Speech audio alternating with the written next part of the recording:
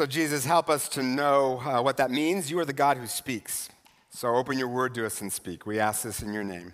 Amen.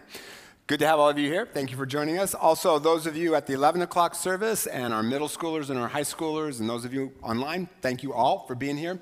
As most of you know, I am fascinated with U.S. presidents. I've read tons of history about presidents, know lots of things about lots of different presidents, but sometimes it leaks into other parts of my life, I think. So, for instance, a few weeks ago, I was running late to a meeting, so I texted the guy I was meeting and said, running late, be there in a few minutes, sorry about that. And then I sent the text. And then I noticed it didn't say sorry about that, it said sorry about Taft. Well, aren't we all? Like, imagine how odd it was for that guy to get that text. Like, what is this strange cryptic message from my pastor? What does it mean? Do you ever feel like that's how God talks to you, in these strange cryptic messages that you can't figure out or decipher? When you hear someone say, oh, I heard from God, or God said this or that to me, do you think that never happens to me? I don't ever hear anything from God, ever. Or maybe right now, for reasons in your life, God just feels completely silent. He's not talking. Or you look at the world and, mass shootings and political turmoil, and you just think, man, where's God in that? And if he's in it, what is he saying? Well, in the story we just read, God speaks very dramatically, right? King of Babylon is having this big old party, and suddenly this hand appears out of nowhere and writes on the wall. Now, that can really kill a party, right? Like, it's all fun and games till the hand shows up and starts writing on the wall. Right? It's just creepy. It's perfect for Halloween, but it's just kind of creepy, right? And the writing announces that the Babylonians were about to be conquered by the Medes and the Persians. Now, you might say, well, okay, look, if a hand showed up out of nowhere, I would for sure hear God, and I would do whatever the hand told me to do. No, you wouldn't. You would scream and cry like a baby and then run away. That's what you would do, right? And plus, in spite of this miracle, the king does not acknowledge God, nor does he change his ways, even though there was this miracle, because miracles don't convince us nearly as much as we think they would. But what's interesting about this passage is that God was speaking in lots of ways, actually, before the hand ever showed up. It's just that nobody was listening. Today, the expression, the writing is on the wall, means, it's certain what's going to happen, usually a bad thing. It's the last 2 minutes of the game, you're down by 3 touchdowns, the writing's on the wall, you're going to lose, right? But in this story, God was speaking long before this hand showed up. In other words, the writing was on the wall before the writing was ever on the wall. And this is really important because we need to hear from God, and we follow the God who speaks. We need to hear from God so he can guide us in how we can live as people of courage that bring hope to people in these turbulent times that we're living in. We need to hear God's word in times of decision. We need to hear God speaking to us in times of pain when we need his word of strength and his word of comfort. And in this story, God is actually speaking in lots of different ways. And your homework this week is going to be to hear God speak to you at least once through the various things I'm going to mention in this sermon. Okay, so there's your homework already up front. Listen, be on the lookout for God speaking because he's going to speak. He's always talking. The question is, are we paying attention? Because there are some things that can drown out God's voice. There are things that can really drown out God's voice. So for instance, discouragement can drown out God's voice. The story begins with God's seeming silence. It says, King Belshazzar gave a great banquet. So right there, we're being told a whole bunch of stuff. So because if you've been coming this fall, as we've done this sermon series on Daniel, you will know that the king that Daniel has dealt with up until this point is who? Nebuchadnezzar. Very good, you knew that. A few of you. That's great. So what happened to him? Well, he died. And now this is 25 years later, and Belshazzar is king. And it says in the text that Nebuchadnezzar was his father. That's just a way of saying his predecessor. And incidentally, just as an aside, this passage is actually was for years used by critics of the Bible to say that the Bible is not historically accurate or reliable. So for years, critics would point out, look, the last king of Babylon was not Belshazzar, it was Nabonidus. So folks would say, see, the Bible is not historically accurate. Well, then archaeologists dug up a tablet that showed that Nabonidus moved in the desert for 10 years and left his son Belshazzar in charge, so they had to take it all back. Turned out the Bible was more historically accurate than historians were. And under Nebuchadnezzar, Daniel had a ton of influence. He was basically prime minister. But now the new king hasn't even heard of Daniel. So obviously Daniel has lost his influence, he's lost his job, he's lost his power. Let me ask you this question. If you were to lose your job and your wealth and your influence and your status, and that went on for 25 years, might it seem to you that God was silent? I know it would to me. Not to Daniel it didn't, but I know it would to me. And probably to all the Jews in Babylon. Because remember, as we've been saying, decades before this, the Babylonians had conquered Jerusalem and taken the Jews into exile in Babylon. And they have now been there 69 years at this point. An entire generation has come and gone. And to all appearances, they're still stuck in exile. And to all appearances, it looked like God was silent, evil was on the march, good was winning, and a lot of people gave up on God because of discouragement. It can drown out God's voice. Second thing that drowns out God's voice is the party of this world. At this party, the king orders that the goblets they stole from the temple in Jerusalem be brought into this party, right? So these are sacred objects. This is blasphemy, right? And then it says the king and his nobles, his wives and his concubines drank from them. So here's what you need to know. Drinking parties back then were always just for the guys. So why are the women there? Because this is just a little bit more than a banquet. This is an orgy that's going on here. And at this point, it could be argued that God was actually trying to get the king's attention through his circumstances because the Persian army was just a few miles away ready to attack. That should have been a wake-up call to the king, right? That should have gotten his attention, but he wasn't paying attention. He knew the miracles God had done in Nebuchadnezzar's day, but he did not turn to God. Instead, he just parties. And it says they praise the gods of gold and silver, bronze, iron, wood, and stone. Same exact gods we have today. Silver and gold, what's that? Wealth, success, either in school or in your job. Bronze and iron, what's that? Well, that's what they used to make weapons with. So in other words, power, the ability to force people to do what you want, either through coercion or emotional manipulation or whatever it is. The party is an orgy, so sex here is going on here, right? Same things, same gods we worship today, same things we chase after today. See, sometimes God is speaking, he was trying to speak to the king, but we are consumed with the party of this world. Success in school or career, money, sex, being popular, some of those things are good. It's just that if we're too involved, they can drown out what God is saying. Is the party of this world drowning out your ability to hear from God? And then the third thing that drowns out God's voice is self-sufficiency. Belshazzar feels invincible here. That's why he's not worried about the Persian army. He feels invincible.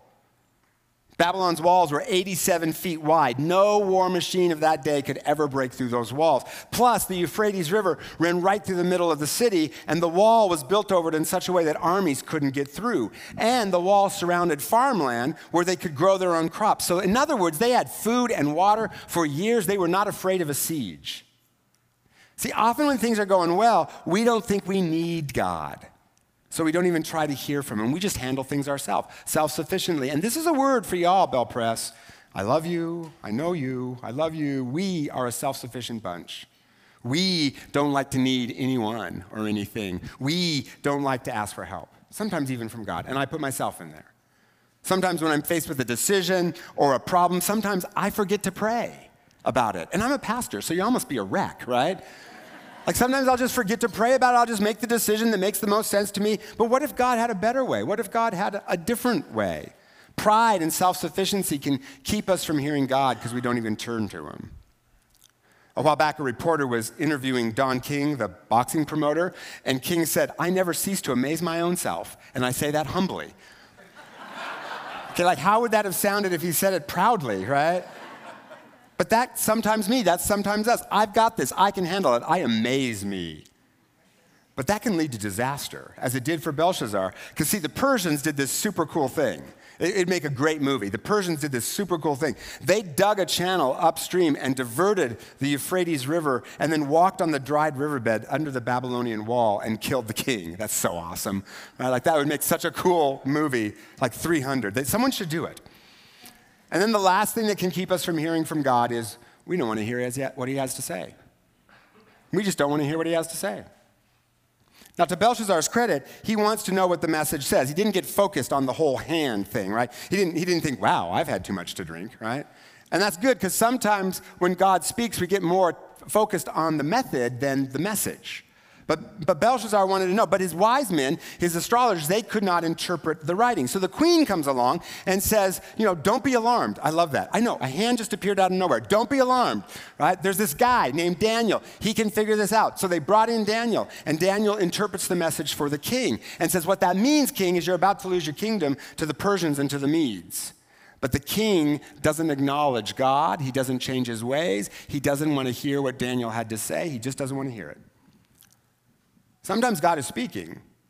We just don't like what he's saying. And so we blot it out. We think things like, I don't really want to know what God thinks about my money. I'm sure he wants to give some away, but I can handle that better myself. Or my anger problem, or my addiction, or whatever it is. Is God speaking, but you just don't like what you're hearing? I heard a guy, I'll call him Tom, talk about how he was dating this woman, and then she became a Christian and got really close to Jesus and all of that, which made him mad because he was an atheist, and whenever she tried to talk to him about it, it would just make him madder, right? So one night, he found a Bible somewhere, started reading it, but he didn't understand it, he got confused, and he got frustrated, yelled at the God he didn't believe in, and said, okay, if you're so real, show me. Send someone to me to explain this whole Christian thing to me. Well, the next day, he was on a commuter train because he had a meeting in another city, got in a conversation with the guy in the opposite seat. And eventually, Tom asked this guy, where are you headed? And the guy said, I don't know. And Tom said, well, what do you mean? What do you mean? The guy said, well, this is going to sound weird, but I'm a pastor, and I got up this morning and just felt like God was speaking to me and said, get on that train because there's someone there I want you to meet and explain the Christian faith to.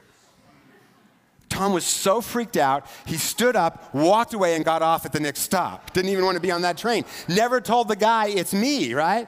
He didn't like what he heard. It freaked him out, right? But after a couple of days, it started to sink in, and Tom actually eventually became a Christian. Meanwhile, that poor pastor is still on that train looking for the guy he's supposed to meet, right? Tom didn't want to hear what God was saying at first. So those are some things that block us, drown out God's voice. So then what are the ways that God speaks? What are the ways God speaks? Well, there's a couple I've talked a lot about in the past, so I'm not going to go into them now because I've done a lot of sermons on them, but I want to mention them. God speaks through Scripture. God speaks through people. Daniel here has to interpret the message to the king. We need pastors. We need mentors. We need friends. We need community. God speaks directly to us in a lot of ways. Those thoughts that aren't our thoughts, a sudden memory, an image, something, a line from a song. God speaks through just directly to us. And then there are three other ways God speaks in this passage, additional to those. First, God sometimes internally convicts us. And what I mean by that is this. When we're headed in the wrong direction, God will often move in our hearts, in our minds. He'll give us a sense of conviction, an inner conviction that we are headed down the wrong path. When Daniel's brought in to interpret the writing, he recounts how Belshazzar's predecessor, Nebuchadnezzar, became arrogant, but then God humbled him by making him temporarily lose his sanity and eat grass like a cow until, as the text says, he acknowledged that the Most High God is sovereign over all the kingdoms. And we looked at that story last week. But then Daniel goes on, he says, but you, Belshazzar, have not humbled yourself, though you knew all this. In other words, you were there, you saw what happened to Nebuchadnezzar, but you have not humbled yourself. That's a word of conviction. But you, that's a word of conviction. And then he interprets what the words mean. Meaning, God has numbered the days of your reign and brought it to an end. Tekel, you have been weighed on the scales and found wanting. Paris, your kingdom is divided and given to the Medes and the Persians. It's a message of confrontation and conviction. When we are doing things that are destructive to ourselves or to other people or are just less than God's best, just not building us up, God will convict us. And conviction, you got to get this straight. Conviction is different than shame or guilt. Right? Conviction says I've done wrong. Shame says I am wrong. I suck. I'm a loser. That's not God's voice. Conviction says, how did I become the kind of person who's okay with doing this or thinking this or saying that? And sometimes God convicts us directly through thoughts or just in our hearts, sometimes through other people, what they say to us, sometimes through our circumstances, but always out of love to turn us around when we're headed in the wrong direction. One of the most significant times this ever happened to me, this sense of conviction, and I told you about it a long time ago. I want to tell it again. It was when I was a college pastor. And one day, I was working all the time as a college. I didn't take any days off, never took a day off. I worked every single day, long hours, just trying to do a good job. Well, one day, these two young guys, they were on my staff. They were interns on my staff. They said, we want to buy you lunch. And they were just out of college, 22 years old. When they were in college, I was their Bible study leader. I was their mentor. Now I was their boss, right? And I thought, oh, how nice. They want to take me to lunch. That's sweet, right? Well, when we got there, the first thing they said is, you're bumming us out.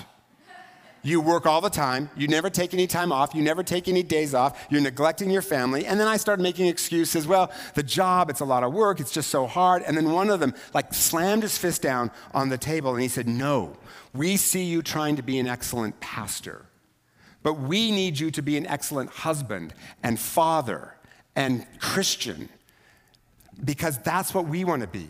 We want to be excellent men. We want to be excellent husbands and fathers and Christians. And you're supposed to show us how, and you're not doing it. Ooh. That took guts, right? I mean, I was their mentor. I was their Bible study leader. I was their boss. I could fire them. Thought crossed my mind. But mostly I felt loved. And I heard God say, you're breaking the fourth commandment, Sabbath, one of my top 10. Listen to them. They speak for me. I was convicted. And I got better at it. Not perfect, but I got better. Sometimes we need a hard word, and our gracious God gives it to us, not because he doesn't love us, but because he does, and he wants us to thrive. The question is, are we humble enough to hear it? Is there a hard word that you need to hear, or that someone's been speaking into your life that you need to listen to as maybe the voice of God? So here's a prayer. Jesus, convict me of what I need to be convicted of. God speaks through conviction. But not just that. God also speaks through grace. There are 3 times in the Bible that God writes with his finger. There are 3 times in the Bible that God writes with his finger. The first time is the 10 Commandments, when he wrote them on the tablets of stone with his finger. The second time is this story, where God writes on the wall with his finger. And then there was one other time God wrote with his finger. It was when he had come himself in the person of Jesus, and they brought a woman taken in the act of adultery to him and said, should we kill her or not? That's what the law says. And then the text says, Jesus bent down and started to write on the ground with his finger. And then he said, if you're without sin, cast the first stone. And they all went away. And then Jesus said to that woman, I do not condemn you. Go and sin no more. And nobody knows what he wrote on the ground, but whatever it was, it said love. The first time God wrote with his finger in the Bible, he wrote the law.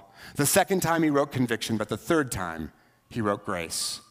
And grace was his final word. Is there a message of grace that you need to hear? A word of grace that you need to hear? For some of you, that's going to be your homework. You know, sometimes when I'm talking to someone who's confessing some sin, addiction, or out of control temper, whatever it is, I'll say to them, if Jesus were here, because he is, what do you think he would say to you?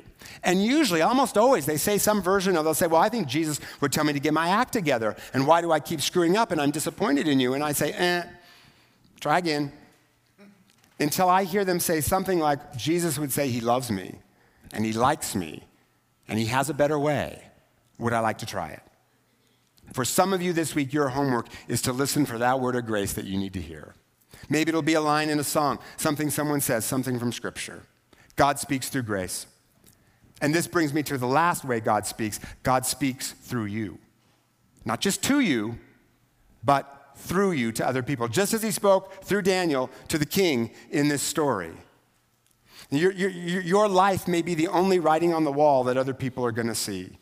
And I'm not sure we Christians are doing a great job of being God's message to people lately, right? I mean, people think that what's going on in this story is that Daniel crashes the party and yells and judges everyone and says, you know, cut it out, stop it, God's mad, now you're going to get it. That's not what happens here in this story.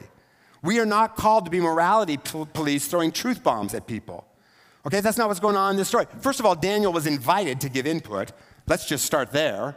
He was invited to give input. Second, he's in relationship with these people. The king doesn't know him, but the queen does because he's been a faithful friend for over 60 years. Third, he examines his own life more than others. We know from the next chapter that Daniel prayed at least 3 times a day, submitting his life to the Father because he was more concerned about whether or not he was walking in God's ways than other people.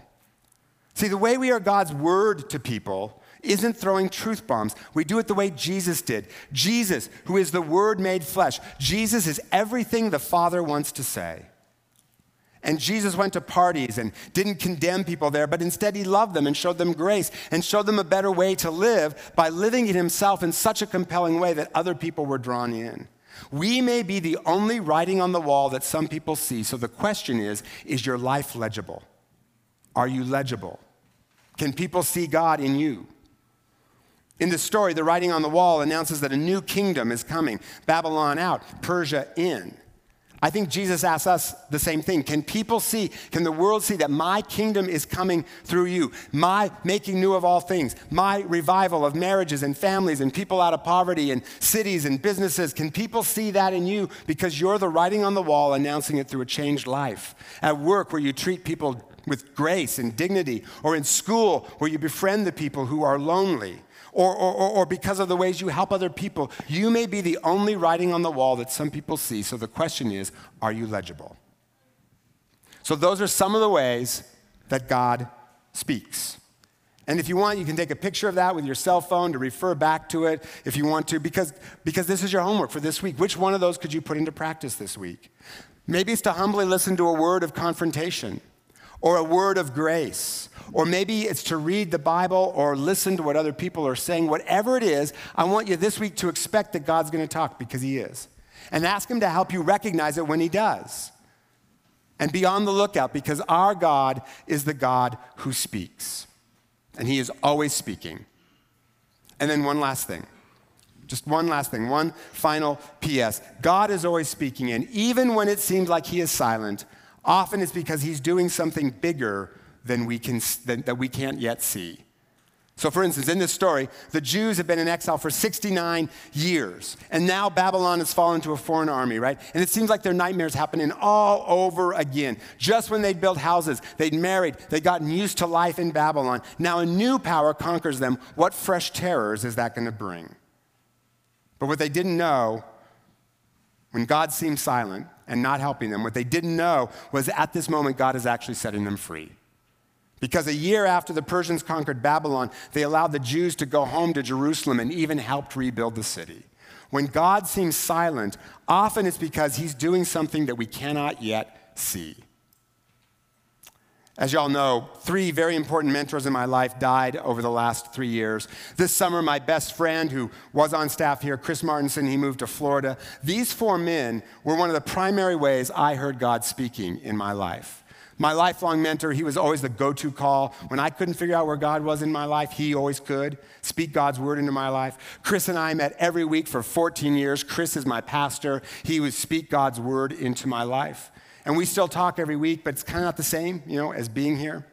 Now, I can still hear God's voice through scripture, thoughts that aren't my thoughts, other people, other mentors. But without those 4 men in my life, it just felt sometimes like the volume on God's voice had been turned down a little. But then this thing happened. The same day that Chris and his family flew out to go live in Florida, that same day, a close friend from California, former student of mine, we did college ministry together, he flew in for a final interview at North Shore Community Church in Kirkland. And he just moved here, and he's now their new senior pastor.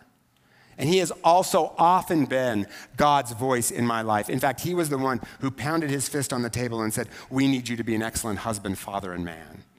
He was the one, and he's now living in Kirkland. Years after he did that, when I was trying to figure out whether to come here or not, he said to me, "Scott, you have made an idol of the church in California. You need to go to Bellevue and discover that God is there as well."